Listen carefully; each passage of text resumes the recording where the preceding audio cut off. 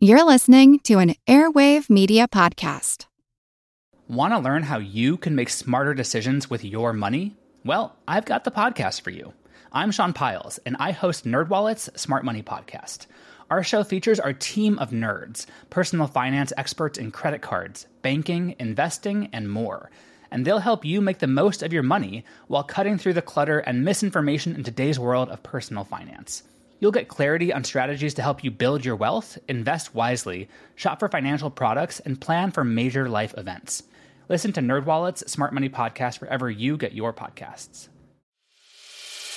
As a longtime foreign correspondent, I've worked in lots of places, but nowhere as important to the world as China. I'm Jane Perlez, former Beijing bureau chief for the New York Times. Join me on my new podcast, Face Off, U.S. versus China, where I'll take you behind the scenes in the tumultuous U.S.-China relationship. Find Face Off wherever you get your podcasts. I'm Deandra Fields, and this is the Earn and Invest podcast.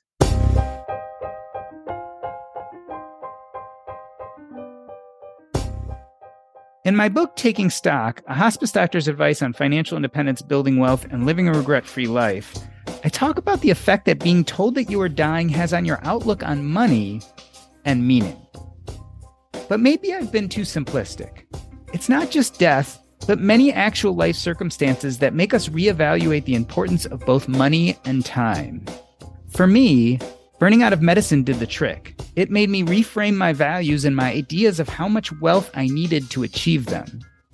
For you, it might be religion, falling in love, the death of a friend, or dare I say, cancer. Our guest today, Deandra Fields, is currently a PhD student in nutritional sciences and has a passion for evidence-based nutrition. Her blog is called That Science Couple because together with her husband, Brad, she shares a love of biology and seeking the truth. Her blog is an extension of all that she is passionate about, evidence-based science nutrition advice for long-term health, personal finance, as well as sustainable living. Deandra, welcome to Earn and Invest, Nutrition, Sustainable Living, and Personal Finance. I feel like one of these doesn't fit. Am I wrong? Oh, well, the question is, which one doesn't fit, Doc? Well, to me, I think personal finance doesn't necessarily go with nutrition and sustainable living, but maybe that's just my opinion. Okay. Yeah, so I totally get that. From the outset, it doesn't look like those three kind of go together. But I actually wrote a blog post a while back about the keys to a sustainable life. And so I basically picked out like what from these three different categories is consistent and is shared among the different groups. And so basically what I found is that when you go through financial independence, there's this big community, you're learning a lot of things and you have to commit to this like outcome that you want. And so it's the same thing with nutrition. So I come from the plant-based nutrition community. And so everyone is all willing to provide this information and they're very supportive. So, it's a path. It's not like you're going to just quit cold turkey or go, all tofu in one day. And so this is kind of like a progress thing too, but you only get out of it what you put into it. And so the same thing with like the sustainability too, and the kind of the minimalist movement, right? So it's all about like how much can you downsize and can you be more intentional about your purchases? And so we kind of found out that like all these groups, whenever we learned about it, we would go and preach. So we were telling our friends and family, like, you need to go plant-based, or you need to, start investing for your future, or you need to downsize. And so we kind of had that same passion among all those three different categories. And that's why our blog, we said we weren't going to just choose one. We were going to do all because it's really the different factors of your life coming together. As I hear your explanation, I think of this idea of efficiency. I feel like nutrition, sustainable living, and personal finance, you're really getting the most bang for your buck, I think, in all those fields. Maybe that's what ties them together. So you and your husband, Brad, I would almost call you, right, quote unquote, science geeks, right? So do you consider personal finance an art or a science? Yeah, it's a little bit of both. So I would say from the very beginning, it was a science, right? Because we were like getting the spreadsheets and we initially started with Mint. So I have to give credit to my husband. I was fine with finances being a mess. And he was the one that said, hey, look, I found this guy, Mr. Money Mustache, and we need to get our shit in gear. And so he was the one that was like, we need to do this. And we got all the spreadsheets and we just started kind of looking through and seeing like, where is our money actually going? And it was interesting because we would think we knew what we spent in a category. And then it ended up being a lot more. And so initially it was more just like setting the budget and making sure we're spending within our means. And then as we progressed, so we had started this in about 2014. So we've been on the path for a while and now it's more of an art. So it's like we still want to do the life experiences. And so if we travel and we spend like $6,000 on a trip, that's $6,000 less that's not going to be invested. And you can look at it on the long term of like, what are you going to miss and what that money could have been worth, or you could look at it as the experiences that you had and those memories. And so when we travel, we say it's worth every dime because it really wouldn't move our FI date that much sooner. It might just be a couple months for that one trip that we took. You describe that moment, which I guess was more Brad than you. Mm-hmm. You say in your blog, a few years ago, we quote unquote woke up and realized it wasn't fun still living paycheck to paycheck. What do you think spurred Brad to do that internet search or find that information that pushed you in this direction? Yeah, so he's originally an environmental science major. And when he graduated, there wasn't many jobs for that field. So he kind of stumbled upon the biotech field, which is where my degree was in, my master was in. So we actually met on the job. And so he was looking at like, how many years have I worked at this company and what do I have to show for it? And he just felt like after all that time, he didn't really have anything. And so it was just like, this is the time to, get in gear and say, we're going to stop living paycheck to paycheck. I mean, we moved in together after only dating for 6 months, which was really soon. But for him, his lease was up. And for me to move in with him was a financial decision of, hey, it will save him $400 a month, which means that $400 can go towards paying off his student loans or his car debt. And then we also were getting on board and like, how are we going to work together for that next step in our future? So you are currently a PhD student, and I get the feeling that you really love what you do. Why worry about financial independence at all? I mean, if you're kind of passionate about your job, you don't mind going about and doing what you're doing. Why even worry about such things? I actually had a kind of a gap period. So it wasn't a gap year between my degrees, but I graduated in 2012 with my master's. And so in 2013 is when I got my first temporary job and I got my first permanent job in 2014. And so at that point in time, I was like going into the career saying, I'm going to die at the lab bench. Like this is common among scientists. And like, similar thing for doctors sometimes that we just are so passionate and we're supposed to want to do what we're doing as a job as a life. And I've seen people retire at my university now and they still come back every week. And I'm like, what are you doing here? And they're like, this is my life because I didn't build anything else in. And so I came from that mentality originally, but then I kind of shifted over time saying that as I got hired and closer to that job that I wanted, I was craving that scientist position. I finally got it after job hopping for a while. I got there and it wasn't what I thought it was going to be. Like my dream job turned out to be more of a nightmare.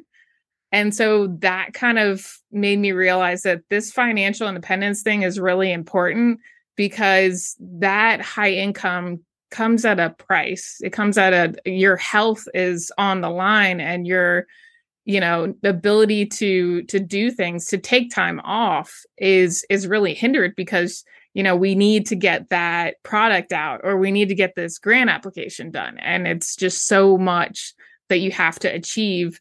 And frankly, the stress was just too much. I said, like, if that's the money that I have to make and that's the lifestyle I have to live, I don't want the money. And I'd rather do financial independence and need less and also enjoy the now more. You mentioned these people who had retired and would come back to the lab because that was their life. Do you think we should envy those people, or do you think it should be a warning to us that we're not investing in other more important things? I think it's a warning. So I think just originally, like, I was like, I want to win a Nobel Prize. And I told myself, but it's going to be after I die, because most scientists don't get recognized during their lifetime. And so that was kind of a warning, red flag there, that if I have to do all this work and I'm still not even going to be recognized until I pass away, then isn't there something that I could do now, like during my life, that may make a bigger impact? And so when they come back, I wonder, like, well, what else do they have outside of the research? And if they have nothing, then that's really sad to me. Like, some of them they'll go out and they'll have these crazy adventures, and then they come back like a year or two later just to visit. So it's not across the board, but it's some people, they just gave so much that they had no time for hobbies or other passions outside of the research. Deandra, as we're talking about your career, obviously there were times when you looked very boldly at what you were doing and tried to decipher whether it was best for you or not. A part of your story we haven't talked about yet, but obviously must have had an effect, is your diagnosis of cancer. Tell us about when you were first diagnosed the first time.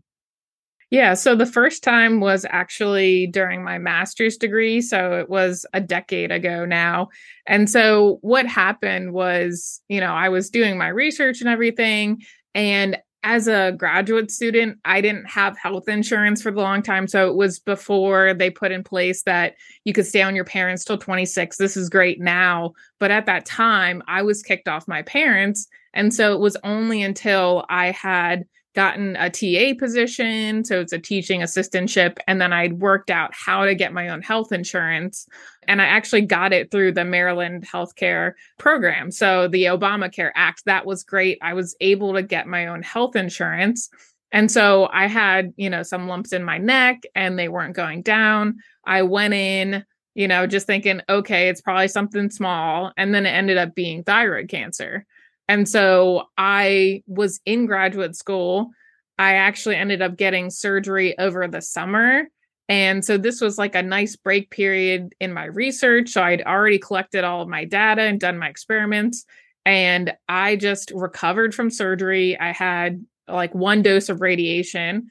And then I just wrote my thesis. So I spent that summer recovering, and I chalk it up to like having that, that master's program at the time didn't pay financially, but it gave me the ability to take care of my health. So having a couple months off, most people can't afford that.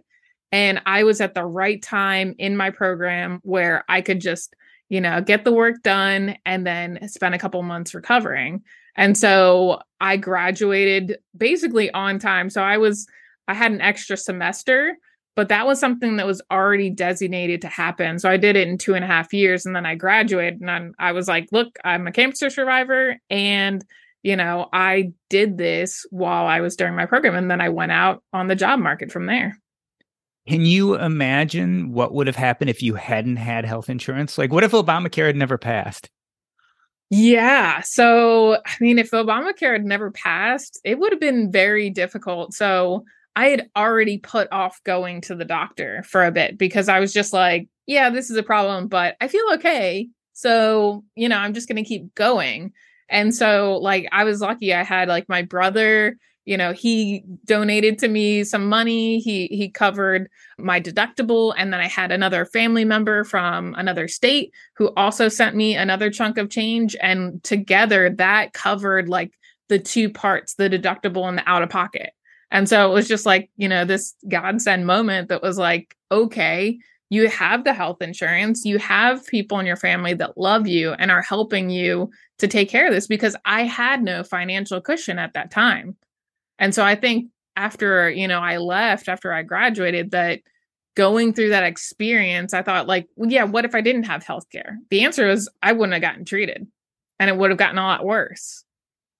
And then if I didn't have that, financial cushion, I think that like going forward, I knew that I wanted to have that I didn't want to be living paycheck to paycheck, that I didn't want to have like, what happens if I have another health issue of some sort? I want to be able to pay for it myself. So even having insurance, I want to highlight this idea that it still cost you a decent amount of money, enough money that you had to borrow from several sources in order to pay for this. Yeah.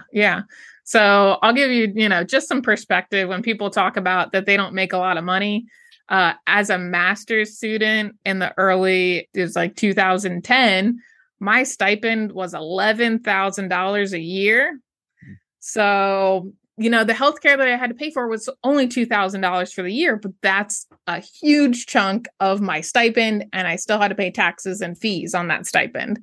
So it's all relative. Like you could think about if you have like a high deductible plan now, but you're making 50 or 60,000. So you're paying, maybe $5,000 or $10,000 out of pocket. So it's all relative. Like that would have been very similar to what I had to do at that time. So I could imagine being in your position and thinking two things as I came out of this health scare. One part of me would be like, you only live once. I just had cancer. I'm going to really enjoy myself. Maybe I'm going to spend whatever little money I have. The other side of me would say, this could happen again. I better start saving. How did it affect you? I was kind of in between. The reason being that the master's that I was in was cell and molecular biology. And the reason that I did that is because I wanted to be a cancer researcher. So I sat there and I thought, there is no way that I am going to let cancer prevent me from following my dreams and going down this career path that I've worked so hard to get through. I just spent 6.5 years in school, if you count the bachelor's. There's no way that I'm just going to like roll over, right? So I was more passionate and I was more like, okay, like, look, if you look at famous like female scientists, there's a woman, Rosalind Franklin, and she was the one that discovered DNA with the X-ray crystallography. She died around the age of 40. And so that kind of got into my head of like, look, if she did all this work with radiation, that's why she got cancer and she passed away. I need to do as much as I can now to make that impact in the field, because who knows, like, will I make it to 40? I was questioning that at that point in time. Like, I don't even know how much time I have. So money wasn't so much of a driver as me pursuing that path and saying like, I had friends, like once I got my first permanent job, that they were okay not moving up for, 5 years at a time. And I had that sense of urgency that's like, you need to move now. Like you need to progress and go after those different jobs. And they didn't all turn out great, but like I learned what I didn't want to do from job hopping. Yeah. So not so much of what I wanted to do, but what I didn't want to do. We are part of the financial independence retire early community. A lot of people have dropped the retire early portion, but not everybody. And I wonder if your experience going through having cancer, your experience having just gotten health insurance, do you feel differently about the nature of employment? Like, was there a point where you're like, oh, employment's not necessarily a bad thing. I have health insurance. I have some stability here. Did it change kind of how you feel, or even how you would talk to someone who's telling you, boy, I can't wait till I'm financially independent so I can get away from working for someone else? Do you think your opinions are any different after going through this? Originally, like after that first diagnosis, like our mentality was, let's try to get to FIRE, right? We wanted the retire early. We wanted to, save our money, invest it, do those long hours, do what we needed to do, and then get there. Because the thought was that well, if I'm not going to live a long life necessarily, then I don't want to spend it all working, right? I want to get there so that I can enjoy it. And like, that's what my husband says. He wants to, go see the country, and we wanted to travel, and we wanted to do these things while we were still healthy. And so we actually built in some of those trips. We've been on 5 international trips in the last 7 years. So we kind of like stacked them up and said, we're going to experience this now, but we're not running away from the jobs. We just wanted that financial security so that if for some reason I couldn't work, that we had that safety net there. And as far as the health insurance goes, the healthcare.gov is still really great for people who are, retired and financially independent, because we even looked at for like when I graduate, if we have to buy health insurance through that system because we're working part-time, then how much would it cost? And we just like put that into our projected budget. So it might cost us $700 a month. That's what we calculated. That's okay, because we know that going into it. So it will be in our budget. As you talk about your experiences, you say we often. So you're talking about how you and Brad experience this. Do you think his experience of this was any different than yours? Obviously, you were going through the procedures. You were going through dealing with this idea of having cancer yourself. But how do you think it affected him kind of both emotionally and as well as his beliefs about money? Yeah. So with the thyroid cancer, that was actually before we met. So I, got introduced to him at work, and we were, just talking, and I let him know. I looked at him straight in the eyes and I said, I'm a cancer survivor. Are you okay with potentially having to be there by my side in the future if I have to go through this again? And I don't know that it really sunk in at the moment, but he was just like, yes, like, of course. But I gave him the warning, like you can tap out now. It's still early on. You don't have to stay. Tell me about how that felt. I mean, that's a difficult conversation. How did that feel for you to say, look, this is something I have, and I can't promise you any kind of future other than I've had this problem? Actually, like when I met him, I was in a previous relationship that was not healthy. And so I actually was talking to him some, and I moved back into my parents' house, and I just like asked him like out for like one date. And I was like, you know what? That relationship, getting out of that unhealthy relationship was worth the chance at this new relationship. And I was like, if I threw that all away for one night out, that's okay with me. And so me telling him, being honest that this is who I am, I was just like, he could say no and walk away. No harm, no foul. Like we hadn't moved in together, but it was coming from a place of honesty. Like I didn't want to hide that. It's who I am. And I wanted him to still, want to be in a relationship with me and not like get blindsided later on, because I've heard of a lot of people that they lose their significant other when they go through cancer. And I wanted it to be that at least you knew going into this, and I was completely honest.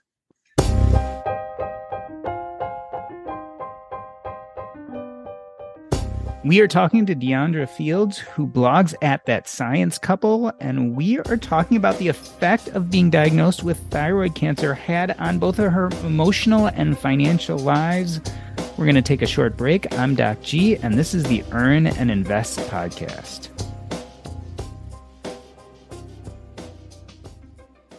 You know what?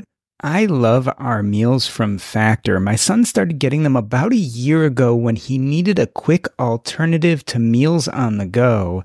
But where we've really enjoyed them is we've been remodeling our kitchen. That's right, we've had no access to our kitchen for the last few weeks. And some nights we just had no idea what to do for a meal. That is where Factor came in. We would just pop the meal in the microwave, and 2 minutes later, we'd have a fantastic meal. You can do the exact same thing, and there's tons of variety. Choose from a weekly menu of 35 options, including Calorie Smart, Keto, Protein Plus, or Vegan and Veggie. Also discover more than 60 add-ons every week. These are chef-prepared meals, and let me tell you, they are delicious. No fuss, no mess. You just put it in the microwave, and 2 minutes later, You have a meal. This is tailored to your schedule. You can customize your weekly meals with the flexibility to get as much or as little as you need.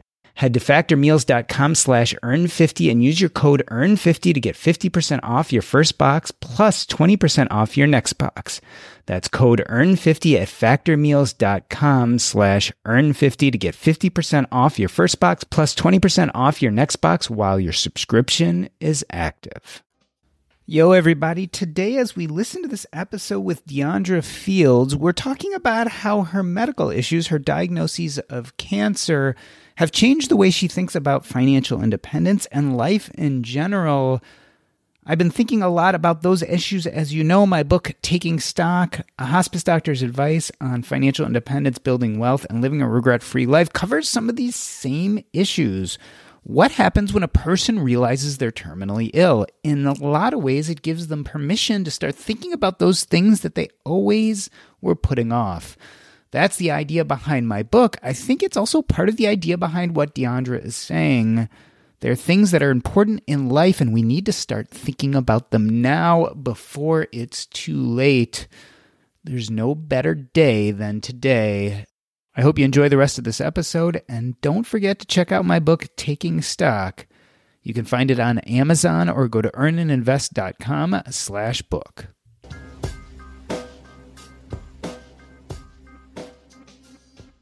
Let me introduce you. Our guest today is Deandra Fields. She is currently a PhD student in nutritional sciences and has a passion for evidence-based nutrition. Her blog is called That Science Couple, and she is a cancer survivor twice over. In the first half of the show, we talked about her being diagnosed with thyroid cancer. Deandra, tell us about what happened in 2022. Your health took another turn that you were not expecting. 2022 has been a year, that's for sure. So kind of goes back a little bit further than that. So I've had, after going through thyroid cancer, I kind of wanted to do what I could lifestyle-wise to prevent a second cancer, because I've met so many cancer survivors through Relay for Life walks and the American Cancer Society, and they would always come back year after year with, oh, that cancer is gone, but I have this new one. And so to me, it was an awakening of, well, what are we doing as far as prevention? And most doctors just tell you to eat what makes you feel good and to, exercise a little, but they're not giving you real guidance. The only dietary recommendation I got with thyroid cancer was to have a low iodine diet. And the reason for that is because the thyroid absorbs iodine, and iodine comes from salt. So it basically meant a low salt diet, which is a good thing, but it stopped there. And so basically, I had been accumulating these things of well, what can I do? What can I learn? And so I had gone plant-based a couple years back with my husband. We started doing daily smoothies, getting into yoga, all this kind of lifestyle things. And then in the summer, I was working out at the gym. And so this was summer of 2021. And I was doing some stretches and some weightlifting, and I felt a tear in my chest. And it turns out that was the cancer was basically becoming invasive at that point. And so I Google and try to, of course, Google will give you the worst case scenario. So I knew that as a scientist, probably discount the worst case scenario and what is more likely, what is more common. And they said, you could just have, muscle fibers being torn, and then you can have fluid buildup. So I kind of put that on the back burner because I was actually helping to take care of a family member at that time.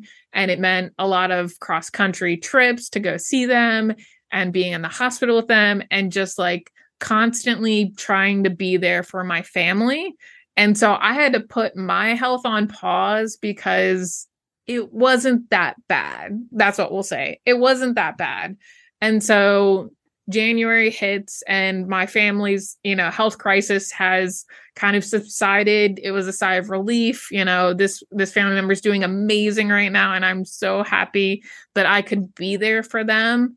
And that's when it hit me and I had to start taking care of my health. So I went in for just, my normal OBGYN appointment. and mentioned that. And she's immediately like, all right, you're going off to an ultrasound and an MRI. And within that week, I had the diagnosis. So it went from you're taking care of someone else to now you're taking care of yourself and you're going through this again. Tell me about that moment. I mean, you're a scientist, so you have a certain amount of detachment, but I imagine that was really hard to hear. It was definitely not what I wanted to hear. And it's interesting because I had just gotten trying to look for a therapist. I was like looking for a therapist. I'm like, I want to get rid of this baggage that I've carried for so many years of worrying that my cancer would come back, that I would have a secondary cancer. And I was ready to take this baggage and get rid of it. And then this happens at that moment that's just like, you haven't worked through it. So I basically, with thyroid cancer, like I said, I took a break during my program, but I picked myself up and I kept going. And so I didn't really acknowledge what happened, and I didn't really make changes to prevent the future until a few years later. So for me, going through this, like, it was almost a sigh of relief for a little bit, because the worry was not that I would die from cancer, but I would have a second one. And it happened. So now it's just like, well, the worst case scenario is over, right? I'm in it. So I already had to kind of face my mortality with the thyroid cancer. You know, I was 23. Like, that's not normal. You don't normally go through a cancer diagnosis that young. So I had to think about my life and where I wanted to go. And so now with this was just like, well, I'm going to do whatever I want to do because life is short, and I'm going to put myself out there, and I'm going to do as much as I can. And actually, like, within a week of my diagnosis, I launched my evidence-based nutrition coaching program. And it would have been so easy to just say no and turn that off and just not do it. But I knew that I needed to do that. I want to kind of get to that in a moment, but you said something interesting to me. You said, now I'm in it, when you were so worried about having a second cancer, and now you're there. Talk about what in it means. What types of treatments have you been getting? I've kind of run the gamut. So with breast cancer, there is a family history for me. So I did not immediately just agree with the oncologist. I'm a terrible patient. So I know they say the doctors are the worst patients. I think scientists are the number 2, right behind them. Yeah. We do so much research. So I'd seen, like, my aunt passed away when she was in her 40s. And so I was in middle school, and that's what got me on the cancer researcher path, that I was like, I want to make sure no one else has to lose a family member that young.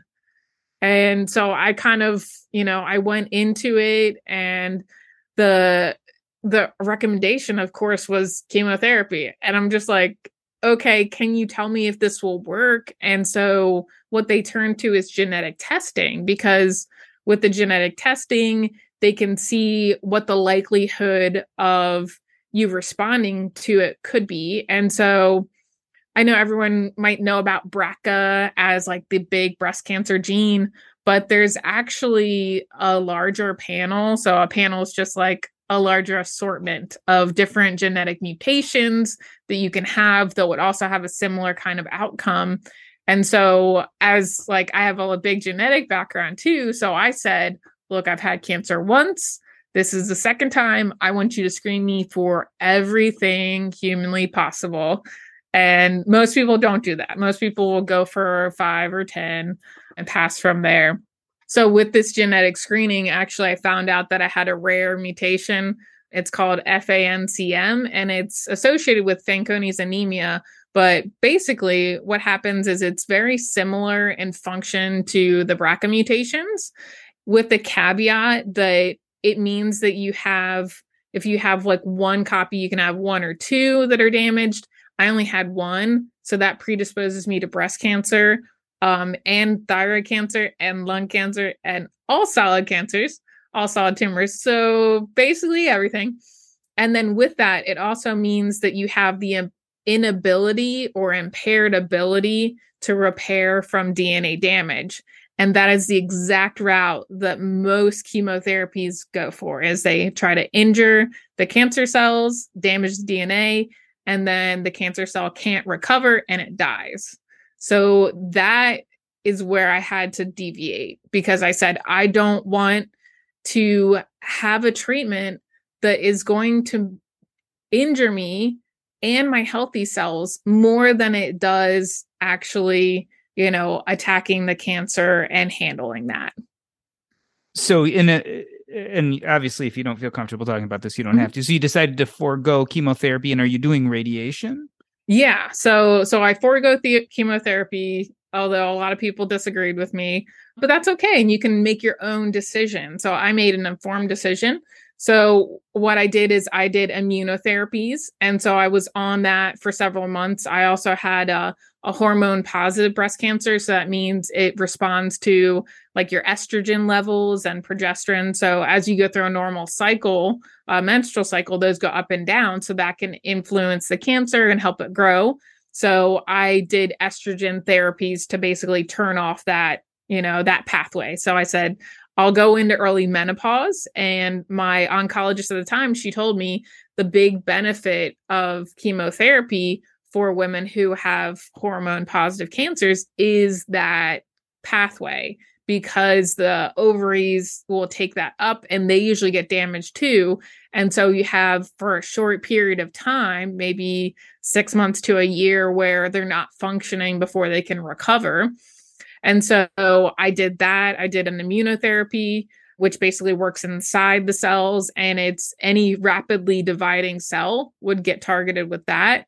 And then I went on a trip with my family to Italy, and we came back. And after that, I got a scan again, and it showed that, it was still progressing some. And so at that point I got surgery, and I followed that up with the 30 rounds of radiation. So I did kind of the gambit, everything but chemo. And then some people have referred to the immunotherapy I'm on as chemo without the IV. So let's talk about what's come of this. How do you think your relationship to money has changed after this second diagnosis? I'd messaged you earlier about like your book, and I kind of looked at the three brothers, like in that parable. So I feel like I came in being the youngest brother, the scientist. I'm going to work till I die. Then I kind of shifted to that older brother, where it was like, I want to get there as soon as possible, right? Like I get to fire, and then be done and enjoy all the rest of my life. And so this time kind of shifted me into that middle brother path, because I want to, enjoy life now. And money is a tool.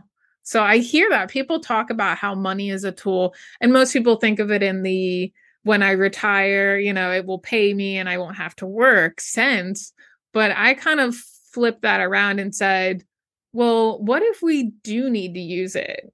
And maybe it's not all bad. So I actually wrote a blog article about that, being money's a tool and sometimes we need to use it. And I basically went through like last year and this year, I had to make choices to pull out of investments.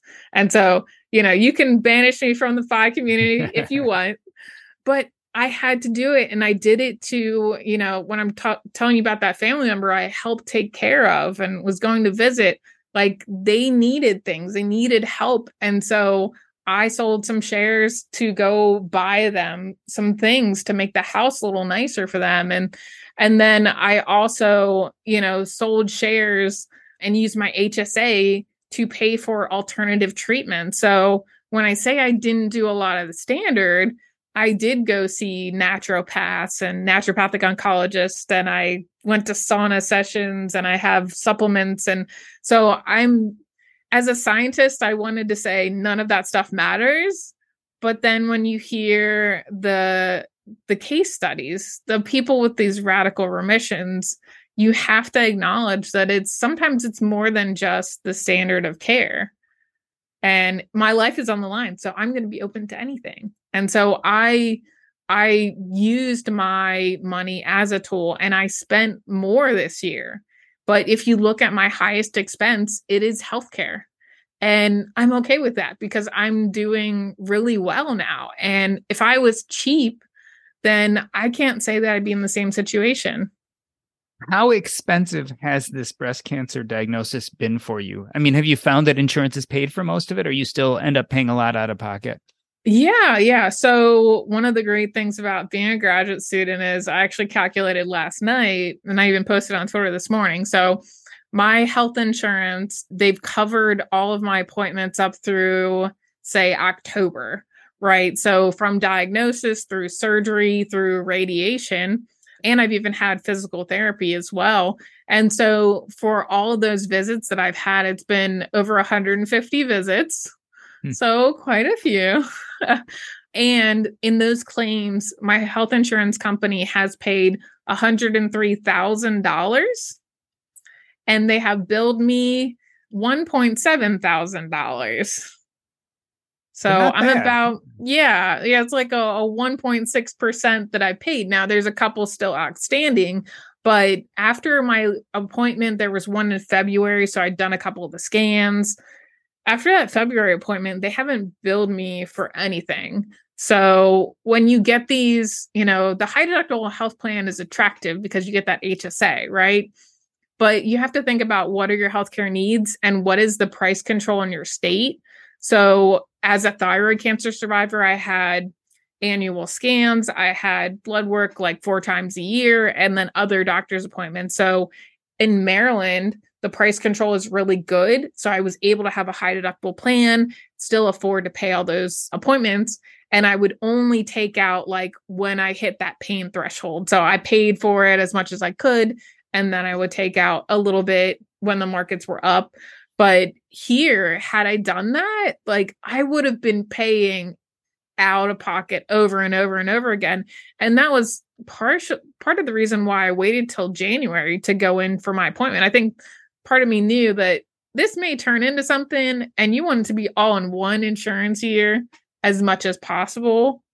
Now I'm still like in kind of maintenance mode treatment. So I have like monthly treatments that I go in for, but that's okay because I've gotten the bulk out of the way.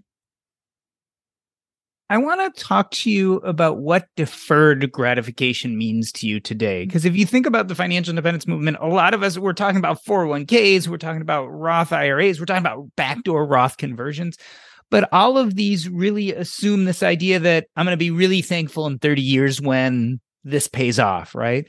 How does deferred gratification feel to you today? So it feels like it's not an okay path. Like you wrote about in your book, what scares you more, like dying young and not being able to use your money, or dying old and running out of money? And I agree that most of the financial independence movement is on that mindset of, well, I'm going to live till 90. And so I'm going to need all this money. And if I don't have it, then I'm going to be eating cat food, because we assume there's going to be no Social Security then. And that's like in our 5 plan too. Like we actually write a 0 there. Anything will be great. It'll be like that, icing on top, but I'm not going to plan on it. And so it's interesting because like my husband is kind of in that, like, I'm going to die old. I need the money. And I'm in that, but like, what if I die young and I don't get to experience things? And so we've gone on those international trips because we hadn't traveled out of the country at all before we met. Like I think you went to Canada once as a child, but like we wanted to gain experiences now. So I would say, hey, let's do this and let's save for it. And so we had that delayed gratification, in that every time we traveled, it was paid off within the month that we returned. So we saved for it and then we spent it, and then we'd pay down whatever we did in country afterwards. But as far as the long term, like I try to balance that. I say, what's my young person money and what's my old person money, and like what's accessible funds. So I split that. Like my 401k, there's no need to do the backdoor Roth conversion because that's money for when I'm older. But what I'm doing now is that, I have like a 457, which is like with my university, and I pay that as a Roth. So that's going in because I'm in the like very low tax bracket, almost the lowest one that you could be in because I'm a graduate student. So I'm paying that now, and then I can have that money for like, we want to build a house in the future. I consider that funds that I can use now versus, something else like a Roth account, which, I might be putting in for years and years, and then that could be considered older person money too. I like that. Younger person money, older person money. So Deandra, if I had a magic wand and I should say, poof, Deandra Fields, you are now financially free. You have all the money you will ever need. How would your life be different? I mean, I would finish my degree because I'm a completionist and I need to finish it. So that wouldn't change. And actually, my life, I don't know that it would change too much. So like, I might buy my parents a house, buy them something smaller that's a little more manageable. I would travel more, but actually like when I graduate next year, like this recent diagnosis has really made us think like, what do we want? And if we don't know how much time we have, we need to do that now. So like our plan is to get like a camper, and we want to be location independent. We really miss our family because we've been away this is going on year 4. So we want to like go and stay with family back home.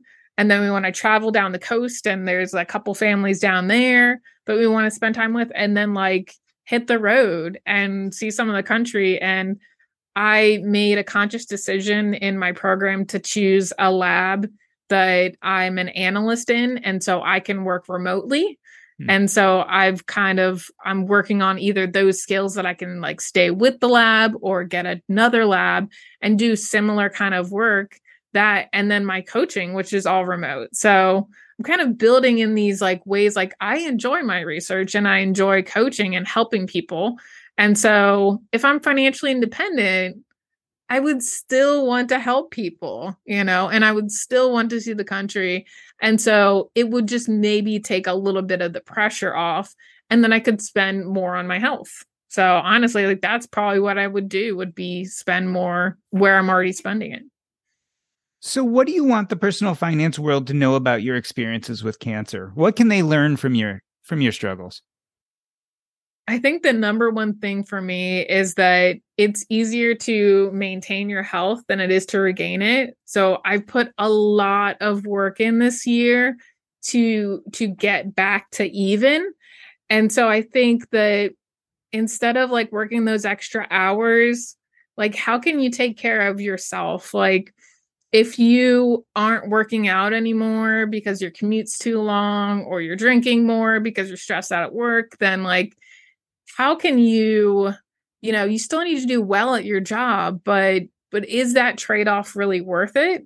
And can you pull back a little bit? Like, I know you've gotten like the best parts of your job is what you boil it down to. And, some people like they really need that money. But I think like when you have FU money, like we've had a couple times where we had that big stockpile of cash and we just like would do our own thing. And we do that, like ask for forgiveness, not for permission, right? Like I kind of shifted to a partial remote job, and it was just because I was driving so much. I was an hour and a half on the road, one direction to my high paying job. And when I started showing that I was producing more working remotely, they wanted me to work remotely. And so I think like we should not chase that high income, but what is a step down from that? And maybe it extends your time to FI by a year or two, but like how many experiences can you have now so that in case you get hit with that diagnosis or, major home repairs or like something that, just throws your life up and you're not really sure what's going on next, you can say like, look, along the way, I did these things. So I'm like kind of in that slow FI movement. And, Jess from the Pioneers, she was my first coaching client. And so we talked all about this, about how like we need to enjoy the journey, right? We need to do it now. Deandra, are you optimistic about the future? Oh, absolutely. Yeah. So when I said before that I was like, I don't know if I'm going to die, young, actually, like with my husband, Brad, like we joke about it. Like, we're going to live to 105. We're like, look, we're plant-based. And every time I go into doctor's appointments, they're like, are you on this medication? Because it doesn't look like it. And then like, they'll just see like one little thing in my blood work that gives an indication of, yes, you're taking it. But they're like wondering, why are we not seeing those side effects and those symptoms? And I like told my oncologist, I was like, yeah, I just did 2 hot yoga classes this week. And she was like, what? Okay, great. So, I think just like doing what you can to get the most out of life, right? And doing that now. So I have a very good outlook. I know that, I can't go back to that high paying job, the high stress, that it's just not for me. I'm someone that can't afford to do that. And so what I need to do is put myself first. And if I can, help other people improve their health as well, then that's a passion that's going to fill me up and allow me to give more. Well, Deandra, I wanted to thank you for coming on the show today. It's a complicated question. How do we wake up in our lives and yet still learn how to defer gratification enough to take care of our future self as well as ourself today? Hearing your story has been incredibly instructive. I want to end this episode the way I end every episode by asking you what is up next in your life and how can people get in contact with you if they want to. So first and foremost, what's coming up next in your life? Yeah. So coming up next in my life is I'm accepting clients for my evidence-based nutrition coaching program. And so I have 2 different types. I have a monthly coaching program that goes for 6 months. So that one's a little bit more free form and it's not as in depth, but it's more if you need that accountability partner, then that's me for you. And then I have the second one, which is more like if you're dealing with like food allergies and you just can't figure out what's going on, or you have a chronic illness. So maybe you have cancer or diabetes or heart disease. Then I have that more in-depth, like one-on-one kind of walking you through and trying to make these adjustments quickly so that you can see progress. So that's what I'm doing. I'm expected to graduate in May of 2023 with my PhD. And early next year, we're going to be at Economy. So hopefully we can see you there. And then we're also doing a Camp Mustache. Yeah, so I think that's about it. What other kind of things are we doing? I'm working on a book, which may come out next year. So we'll have to see how that goes. But yeah, we're doing lots of things and we'll be traveling next year. So hopefully we can meet more people in the FI movement then. And what is the best way to reach out to you if people have questions? Mm-hmm. Yeah, so we're That Science Couple, and you can go to our blog, thatsciencecouple.com. Or we're most active on Twitter. So it's science_couple. We're also on Facebook and Instagram occasionally. So that's where they can reach us. This has been the Earn and Invest podcast. On behalf of myself, Doc G, I wanted to thank Deandra Fields. That's a wrap.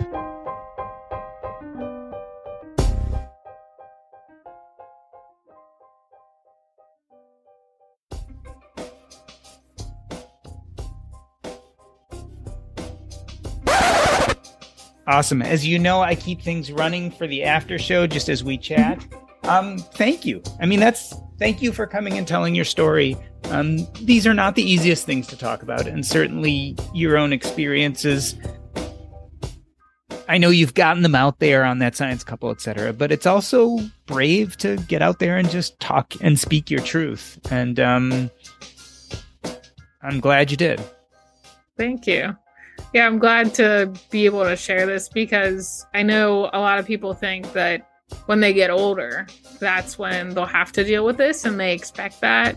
But you don't really realize like what kind of a toll it will take if it hits you when you're young. And just like, that's why I wanted to start the coaching. Like, if I can help people get on track now, like I don't see the point of rushing to financial independence if you've lost your health along the way. And so, like, if I can just give one thing, it's to just put the effort in now, like, no matter how small it is, like, it will pay off over time. And Deandra, I do not sense from you at all any, like, poor me. Like, I don't sense that in you whatsoever. I mean, people can't see you, but you have a big smile on your face. You're animated. Like, you don't sound like the person who spends a lot of time worrying about such things. Yeah, no. I mean, you just, like, this is our life. And of course, I would love to not have it, but I can't, sit and dwell in that. So, like, what I do is, like, I sit there, I feel the emotion, I get upset, I get angry, I cry. It's fine. But then it's like, but what are you going to do with that? And so I can be all in myself and just say, woe is me, pity me. Or I can make my dreams come true. I can be on the Earn and Invest podcast as a guest. Like, that's awesome. That's a dream. You can also do more amazing dreams than that. Yeah, I can write a book. Like, I'm making these awesome connections in the financial independence community that I say, like, it doesn't matter where I came from. It's where am I going? And this is my tribe that I finally found. And I'm not going to give that up easily.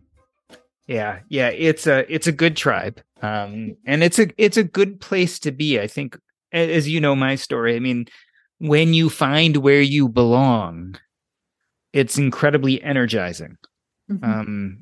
And you start getting this real sense of, oh, this is what I'm supposed to be and who I'm supposed to be around and what things are supposed to look like. Mm-hmm. And clearly, I mean, I can see it in your face. You're in the midst of that, right? You're in the midst of saying, oh, this is where I belong. It's a very nice feeling. Yeah. Mm-hmm.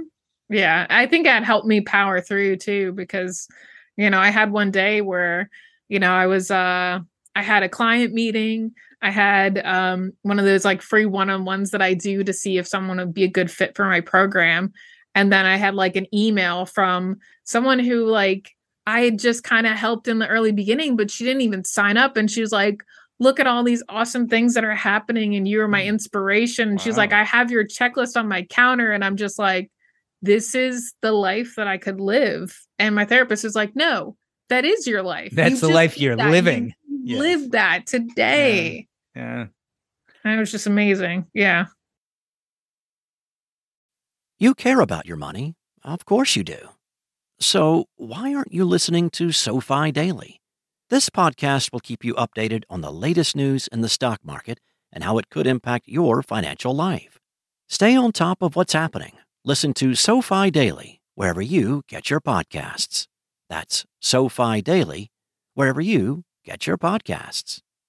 The corporate world is like the ocean. It's alluring, but it's also full of deadly creatures that can shred you to pieces. It becomes kind of like a Game of Thrones political arena where everyone's trying to murder you to get your job. My family doesn't come from corporate background, so I didn't have any sort of guidance in that. This is not your typical work podcast. Sometimes you need to be empathetic. And then there are times that you ask for input, but you don't really give a shit. Listen to the Ambie Award-nominated podcast, Surfing Corporate. Stretch opportunity? What is this, yoga class? Get out of here.